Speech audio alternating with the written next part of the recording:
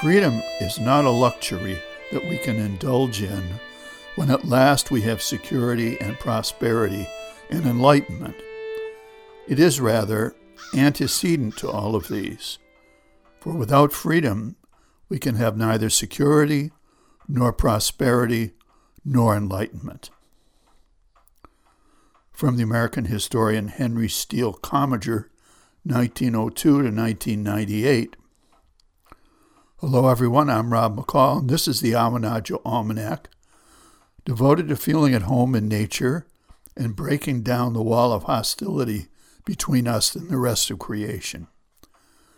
This is the Almanack for June 26 to July 3rd, 2020, the first quarter of the buck moon. And here's some natural events for this quarter moon. When I walk down the path through the woods to our camp, and drooping fir branches knock off my hat, it's a sure sign we need rain. The branches of many kinds of trees bend downward when they lack moisture. This is the principle behind the so-called old woodsman's weather stick, which is nothing but a peeled twig from a fir tree turned upside down and tacked to the side of the barn. If it points up, the weather is dry. If it points down, it's wet. For the Field and Forest Report, it's a Maine custom to have blueberry pie on the 4th of July after a dinner of fresh salmon and garden peas. Well, maybe not this year. Due to a cool spring and a dry summer so far, you would be hard put to find enough ripe blueberries for even one pie. But strawberries, oh yeah, they're at your local farmer's market. In the fields, the familiar black-eyed Susan, Rudbeckia hirta, and the tall, intoxicatingly fragrant valerian, Valeriana officinalis, are both coming into bloom, delighting the senses. For the Saltwater Report, clammers are hard at work on the flats these days, hustling to make the harvest before red tide closes the season. And here's a rank opinion. Celebrating Independence Day is good, but it's possible to be too extreme about independence, as many of us can testify after a long isolation in quarantine. The ultimate independence would be for each of us to do whatever we want, whenever we want, without regard to the effect on others, and without consequences.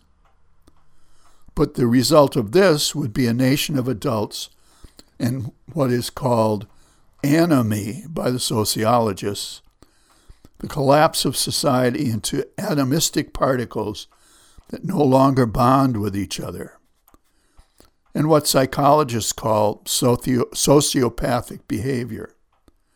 No overarching values other than those of each individual.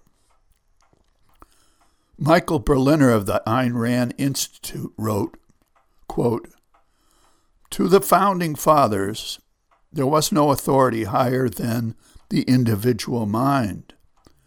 Not King George, not God, and not society."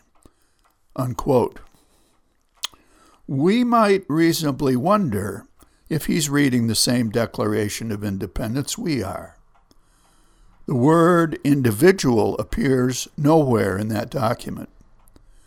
We find only one statement about the independent rights of the individual, and that is, we hold these truths to be self-evident, that all men are created equal. But even this statement goes on to declare our dependence on God for those rights, that they are endowed by their Creator with certain inalienable rights. In times like these, we must proclaim again that the rights of life, liberty, and the pursuit of happiness presented in our Declaration of Independence come and derive not from any nation or government or corporation, not from any church or court or Congress, not from any army, not from the individual, nor from any earthly power, though all of them must protect these rights. No, these rights are given to all people equally by their Creator. They are God-given, not man-given, and no man can take these rights away without answering to the judgment of their giver.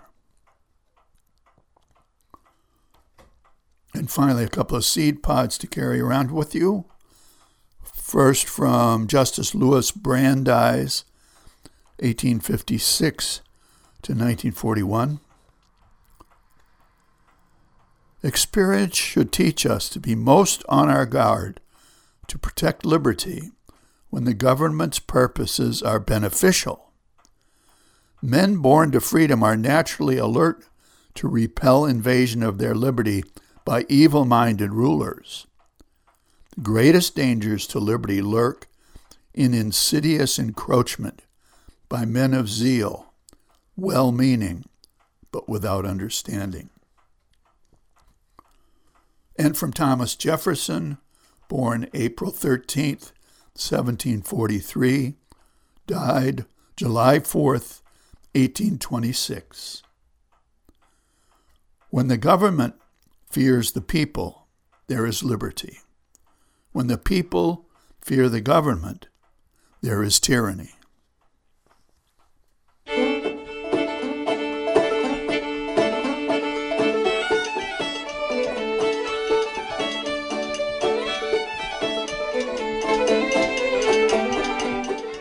Well, that's the Almanack for this quarter moon, but don't take it from me. Go out and see for yourself.